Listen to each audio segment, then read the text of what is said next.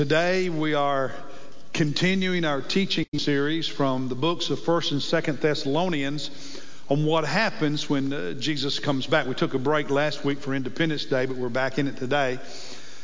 There are 4 chapters in these 2 books, these 2 letters Paul wrote to the believers in the city of Thessalonica, which deal with Jesus coming back. And we already looked at the 2 chapters in 1st Thessalonians. Today and next Sunday, we'll look at the 2 chapters in 2nd Thessalonians. So this morning, please open your Bible with me to 2nd Thessalonians chapter 1. 2nd Thessalonians chapter 1. Now, remember, this is a church in Thessalonica which the Apostle Paul planted on his second missionary journey. And they endured various levels of persecution and opposition from the very beginning. When he writes this second letter, they are still experiencing opposition, still experiencing persecution. And when he writes about the second coming, in this passage in particular, he relates it to that suffering, to that persecution. And we're going to look at that today. So let me see your copy of God's Word, whether it's written or electronic. Hold it up, wave it at me. Let me see it. Amen. Thank you. Thank you. Always bring God's Word with you to worship. We're going to start with verse 6 of chapter 1. Verse 6. Now, in the opening verses, he greets them and he brags on them. He commends them for the way they love one another through all that's happening. And he really brags on them for their perseverance. He just encourages them because they've been faithful through the hard times. He's proud of them for that. And then he adds in verse 6, for after all, it is only just, it is only right for God to repay with affliction those who afflict you, and to give relief to you who are afflicted, and to us as well, talking about himself and his missionary team. To us as well, when the Lord Jesus will be revealed from heaven with his mighty angels in flaming fire. Verse 8. When Jesus comes back with those angels in flaming fire, he will be dealing out retribution to those who do not know God and to those who do not obey the gospel of our Lord Jesus. Those who don't know God, who don't obey the gospel, these will pay the penalty of eternal destruction away from the presence of the Lord and from the glory of his power when he comes back. Notice this, to be glorified in his saints. When Jesus comes back, to be glorified in his saints on that day, and to be marveled at among all who have believed. To be marveled at among all who have believed, for our testimony to you was believed. In other words, Paul says, we shared the gospel with you and you believed. Now, he says, as we've already seen in the previous chapters, that Jesus is literally coming back accompanied by his mighty, his powerful angels in flaming fire. In the Bible, fire is used 3 ways when it's associated with God. It's a picture that describes the presence of God, the holiness of God, the brightness of God, the glory of God. Fire is also used to describe the purifying work God does in our lives to make us pure and rid us of sin. Fire is also used to refer to God's wrath, God's judgment, if you will, God's punishment. And in this passage, all 3 uses of fire occur. He says when Jesus comes back with his mighty angels in flaming fire doing all that I just said, there will be 2 groups of people on planet Earth. Not 3, not 4, not 5. There will be 2 groups of people. And one of those groups will be his saints. Verse 10. When he comes to be glorified in his saints on that day, to be marveled at among all who have believed. Those who've made a personal decision. They came to a point in their life when they clearly, freely, consciously decided to become followers of Jesus. To not simply believe that he exists, but to believe it enough to depend on it, to trust it, to make a commitment to Christ. And when they did that, in the moment they became a true believer, they became saints. Now, we don't use the word saints and sainthood very much, sanctification. I think we're scared of it. We're afraid of it because of some of the history associated with that word. We think of saints as being these super spiritual, holy Christians. And I get that. But what the word actually means is one who belongs to God. You could translate it as holy ones, because in the Old Testament, if something was holy, something was sanctified, it's an object that was dedicated to God, therefore belonged to God. That's what made it holy. It was God's possession and an instrument that God used that served God and his purposes. And what the Bible teaches is when you become a disciple of Jesus, you become a saint. You belong to God. You are his, and you are to serve his purpose. And because you are his, you seek to reflect him in how you live. Now, you'll do that imperfectly, but you are to do it. And on the resurrection day, when Jesus comes back and you receive that new glorified body, your sanctification will be completed and you'll reflect him perfectly then. But you're always to be reflective. You are a saint. It's not just, Mother Teresa. You are a saint. You belong to him. You know him. Last weekend, we had Stephen's 4 children for the weekend, our 4 grandkids. And next month, when we travel to his house in Lexington, South Carolina, when number 5 arrives, those are ours. They're not yours. Those are my grandkids. Later this month, when Jacqueline's 2 come here from California and spend time with us, they're mine. And I'm going to give them as much ice cream as they want. I don't care what anybody thinks. I don't care what their mom and dad say. We're going to get ice cream every day. If that's what they want, we're getting ice cream every day. Why? They're mine. Monisa is mine. She's not yours. And God says when you become a believer, you become his. You belong to him. You are his holy one. You are his saint. You are his family. And because you love him and he loves you, you live like it. When God sends the Son, when Jesus comes back, who's he going to find on earth? He's going to find saints.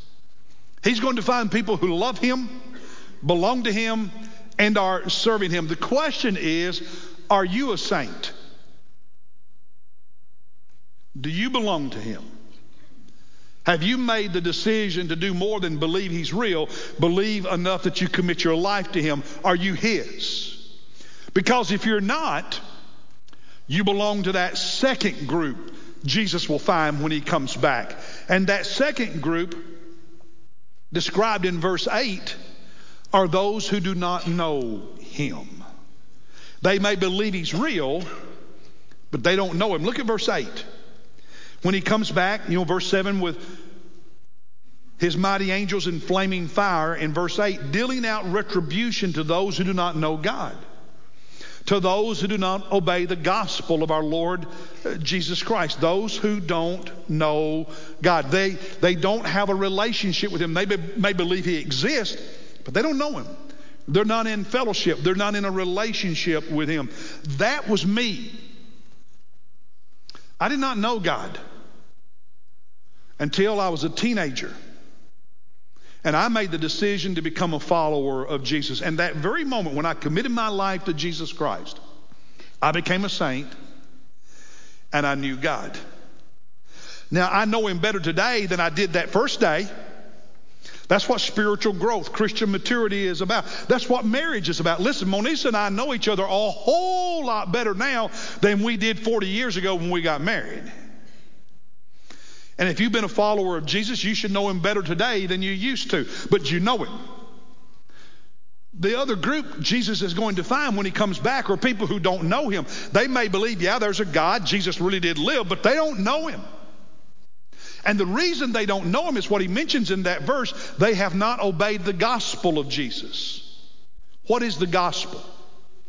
Evangelion. It's the good news. It's the good news of all that Jesus does. The good news of Jesus dying on the cross to pay the penalty for our sin. The good news of Jesus being raised from the dead to purchase freedom over the grave and hell. The good news that Jesus forgives and transforms us. The good news that he is in a relationship with us when we trust him and give ourselves to him. It's the good news that with Jesus everything changes. And when it says they have not obeyed it, that means they may have heard the gospel. And there are some of you in this room that have heard the gospel. You've heard the story of Jesus many, many times. You may have heard it. They may have heard it, but they never obeyed it. They never responded positively. They never said yes. And here's the thing. If you don't say yes, you are saying no. If you don't respond with a yes, whether you intend to or not, you are saying no, because you're not doing what the gospel says. You're not obeying the message of the gospel. You are disobeying it. And that puts you in the second group. And you need to know which group you're in. Because the group to which you belong determines what happens to you when Jesus comes back. See, that's the next thing I want to show you. When Jesus comes back, he's going to turn the tables. The tables will be turned completely. Look at verse 6. For after all, it is only just for God to repay with affliction those who afflict you. He's going to turn the tables. I mentioned the Thessalonian believers were being persecuted. The word affliction or afflict means to squeeze. That's what it literally means, to squeeze something. To put pressure on something, to push down on it. Then as today, those who follow Jesus are feeling the pressure. They're being squeezed around the world in a lot of different ways.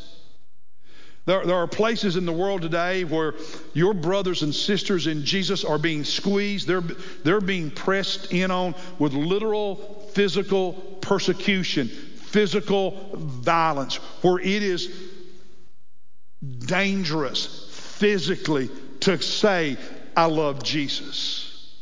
Do you know that today in our world on planet Earth, Christianity is the most persecuted religion in the world? Did you know that? More Christians are killed for their faith than any other religious group on planet Earth today. We don't deal with that here. But that squeezing, that pressure, that affliction can take a lot of different forms. There's cultural pressure, cultural intimidation. Press is on us. And man, we feel that a lot in America. Those of you going to school sometimes feel that squeezing, that pressure of the culture intimidating your faith. That squeezing, that pressure can be economic. You can lose your job, miss out on a promotion, not be hired, somebody not want to do business with you. A few years ago, when it became a matter of public discourse about the Cathy family that owns Chick-fil-A being Christians and not believing in gay marriage, that became a controversy in the country. And there were universities that said, we're not going to allow Chick-fil-A restaurants on our campus. You know how McDonald's and Chick-fil-A and others have these kids' meals, and in those bags or boxes or little toys for the kids? When I was a kid, all we had was Cracker Jacks. Little toys and crackers. That's all we had. And had better toys than they got now. But now you got kids' meals, and the kids buy it because they want the toy. They don't care about the food, they want the toy, right? And the company that was to make the toys to go in Chick-fil-A's kids' meal backed out of the contract and said, we're not going to produce a toy for a company like you that won't support gay marriage. economic pressure. Now, they have the freedom to do that. We talked about that last Sunday. But that's affliction. That's pressure. Why? Because you follow Christ and you obey Christ and you believe what he says. And that's that squeezing. That's happening more and more in our country today. There's political pressure, the political squeeze, whether it's local municipalities, state legislatures, or the national legislature passing laws, or usually even worse, bureaucrats in government at different levels establishing regulations that want to squeeze your faith out of you in the public arena.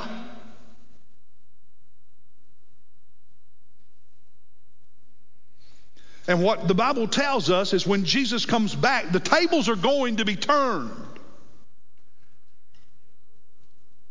Look at verse 7. After telling us in verse 6 that it's only right that he repays with affliction those who afflict us, in verse 7, he says what he's going to do is give relief. Give relief to you who are afflicted, to you who are squeezed, you who are feeling the pressure.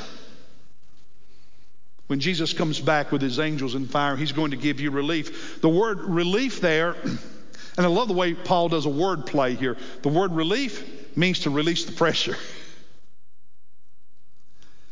On that day when Jesus comes back, all the pressure will disappear. You will never feel any pressure, any squeezing, any opposition because of your faith in Jesus ever again when that day comes. He's going to release the pressure, and you are going to gather, as we said the other day, you're going to gather with all the saints of the earth throughout history. And together we are going to bask in the glory of Jesus Christ. Bask in his glory. Look at verse 10 where he says when Jesus comes back to be glorified in his saints. Let that sink in. To be glorified in his saints on that day and to be marveled at among all who have believed.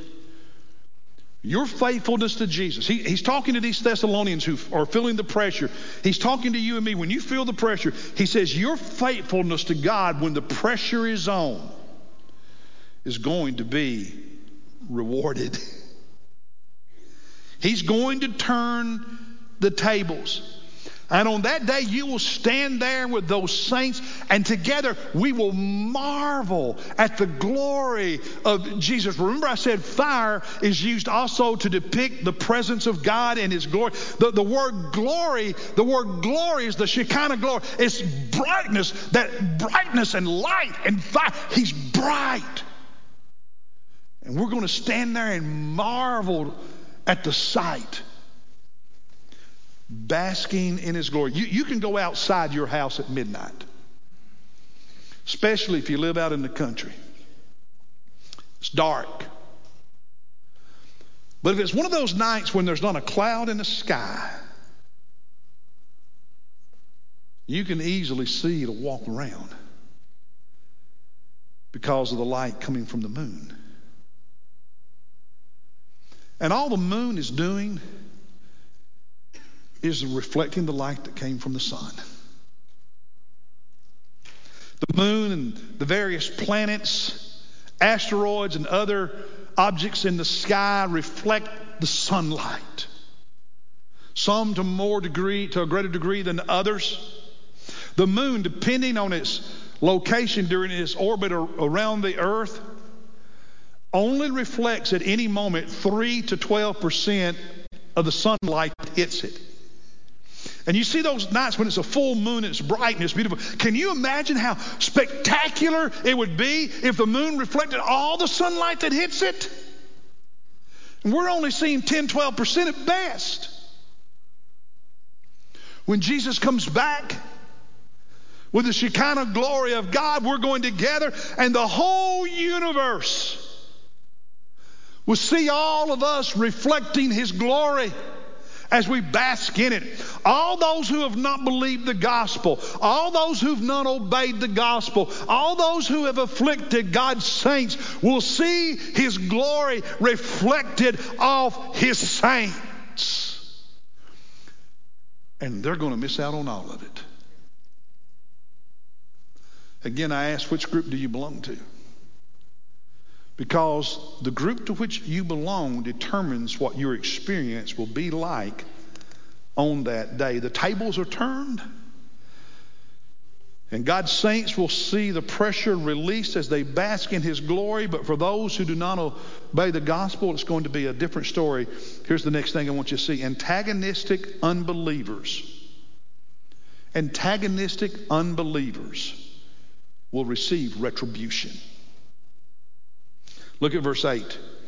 Dealing out retribution to those who do not know God and do not obey the gospel. Dealing out retribution means to give someone what is due them, what they deserve. It is just punishment. That's the reason in verse 6 he said it's only just that God afflicts those who afflict us. You ever watch a movie? There's all kinds of them. You ever watch a movie and here's this character, or maybe 2 or 3 characters, and they're working together, and they're just mean, they're evil, they're corrupt, they're dishonest, they're crooked, they break the law, they don't care, they're selfish. And then you've got this other character, innocent victim. And the powerful people, the crooks over here, are always taking advantage of the innocent ones, setting them up, getting them blamed for everything, and they get in trouble with the law. You ever seen movies like that? And the longer you watch that movie, the madder you get. And toward the end of the movie, what happens? The truth comes out. You do understand when Jesus comes back, the truth is coming out, don't you? But in these movies, the truth comes out, and then the cops show up at the office of the bad dude, put the cuffs on, take him to jail. How do you feel when that happens? Yeah, Moniz and I watched one of those the other day, and they went to the bank, and this was a bank president, big crook. They put the cuffs on him, but they didn't let me see him in jail being humiliated. I wanted to see him in jail. He was a bad dude. And then the innocent victim, they're vindicated, let out of jail, on and on. How do you feel? You have within you a sense of, that's good, that's right. You have within you a sense of fairness, right? God needs to pay for what he did. God does the same thing. In Romans chapter 12, we're told that it's not our job to take vengeance. God will do that. Verses 19 and 20, never take your own revenge, beloved, but leave room for the wrath of God. For it is written, vengeance is mine, I will repay, says the Lord, quoting a verse from the Old Testament. Then verse 20, but if your enemy is hungry, feed him. If he is thirsty, give him a drink. That's Jesus' teaching. For in so doing, you will heap burning coals on his head. Now, some people quote that verse and they have a wrong attitude. I'm going to dump a bucket of hot coals on his head. What the verse is saying is you're to love them. Because when you feed them and when you give them something to drink, when you love them and you show love, you give them the opportunity to repent and get right with God. You're being a witness to them. But if they keep saying no, they continue refusing to repent, man, they're just making it worse for themselves on the judgment day. That's fair. That's just. That's right. But there's more. Because he makes it clear in here that unbelievers, not just those who are antagonistic and put the pressure on us, but unbelievers, those who don't obey the gospel, will suffer an eternal punishment. Look at verse 9. These will pay the penalty. These will pay the penalty of eternal destruction away from the presence of the Lord and from the glory of his power. The NIV translates it, I think, punished. What the word means is it's the idea of going to court. You are found guilty. The judge gives a sentence, and then you're punished. In God's courtroom, unbelievers will be found guilty of sin, guilty of saying no, guilty of not obeying the gospel, guilty of not believing enough to put their faith in Christ. They will be found guilty, and the sentence will be given, and they will have to serve the sentence, and the sentence is eternal punishment away from the presence of God. When he talks there about that destruction, he's not talking about annihilation. He's talking about ruin. He's talking about devastation, and the devastation is that they will be banished from the presence of Jesus, he says. Banished from the presence of God. Banished from heaven as a result. Banished from all the good things that God wants to do for us. Banished from the glory of Christ. Banished from all of it. And not just for 10 years, but for eternity. Some people, and you've probably talked to a few, struggle with the idea of God judging and punishing anybody. They struggle with the concept of hell. Tim Keller, a pastor in New York City, died recently of pancreatic cancer. PCA church pastor. Planted that church a number of years ago with the goal of reaching the business people, the educated, the wealthy of New York City. And God used them and grew a great church. Keller for years did something on Sundays. After the service, the worship service, he would have an after-service Q&A session for skeptics and critics and secular people so that they could ask questions about the sermon, about Christianity and so on. And he would have a very respectful dialogue. His demeanor was respectful. And this went on for years and was very effective. During one of those after-service conversations, there was a woman who mentioned to him that she found the Bible's teaching about God judging and punishing people offensive. And a lot of people do. So how do you answer that? He asked her a question. He asked her why she was not offended by the idea of God forgiving people. And she just looked at him with a puzzled look. Well, what do you mean? He went on to urge her to consider how culture and background shapes our reaction to everything, including the Bible's teaching about God and Jesus. And then said something to the effect, in our secular Western culture, some people are offended by the idea of hell, of judgment, of punishment. But those same people tend to be attracted to Christian teaching, biblical teaching, Jesus teaching. They tend to be attracted to his teaching about turning the other cheek, loving your enemies, forgiving people.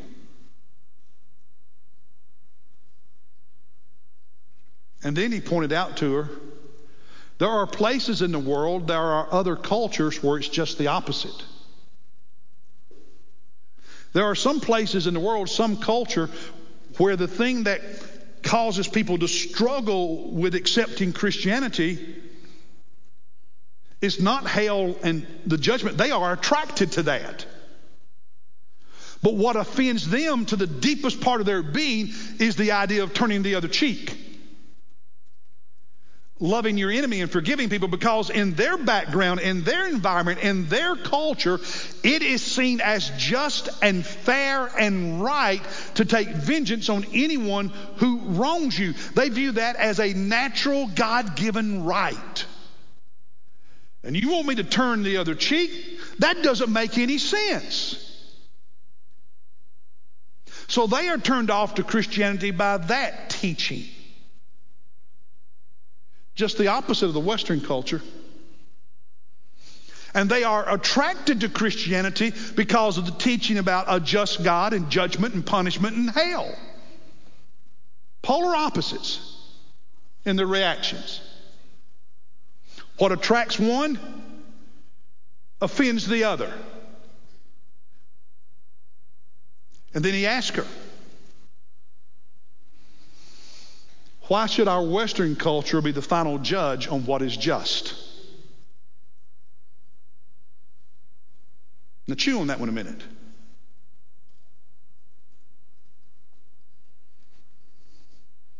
And then he asked her if she thought her culture was superior to those other cultures.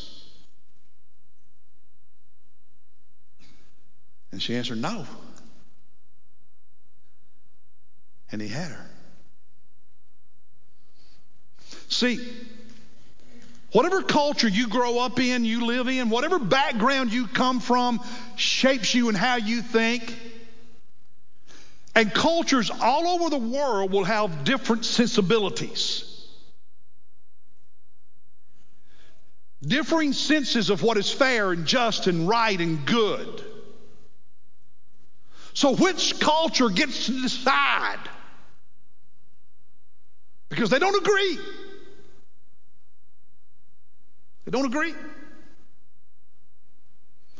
the truth is, no culture gets to decide what is eternally just and true. Only God does. Because whatever your culture, whatever your background, whatever your sensibilities, they have been tainted and twisted and corrupted by your sin and the sin of your culture. By your humanity and imperfection. By your limited intelligence and knowledge of eternity. And if your sensibility, your thinking is the ultimate decider, we're in trouble because yours is lacking. Mine is lacking. Everyone's is lacking in some way. It's just we're lacking in different places. God says, turning the other cheek, loving your enemy, forgiving people. God says, that's good. And that's right. Whether some cultures reject it or not. God says, repaying with affliction those who afflict his children. Eternal punishment for those who refuse to obey the gospel and continue to reject Jesus. God says it's just and it's fair and it's right.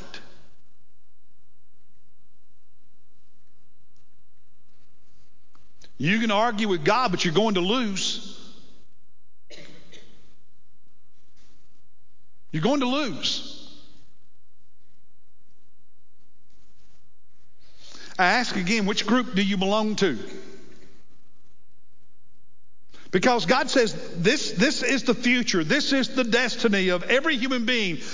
Your destiny is determined by what you decide during your life to do with the gospel, with the person of Jesus Christ. It is already set in stone what will happen to those who follow Jesus. It is already set in stone what will happen to those who do not.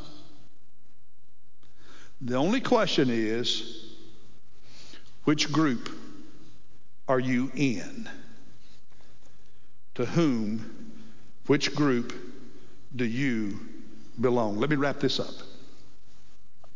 For those of you in the room, those watching on live stream or television, you've heard the gospel today. You've heard it. Some of you have heard it many, many times in your life, but you've never said yes. You need to understand that not saying yes is saying no. If you've been one who's never said yes to Jesus, you're not obeying the gospel, you're not his saint, all of that can change for you right now. And I'm inviting you to say yes to the gospel. I'm inviting you to say yes to Jesus. I'm encouraging you and inviting you to stop saying no. Stop saying later. Stop procrastinating. I'm inviting you right now, not tomorrow, right now, not this afternoon, right now, to say yes.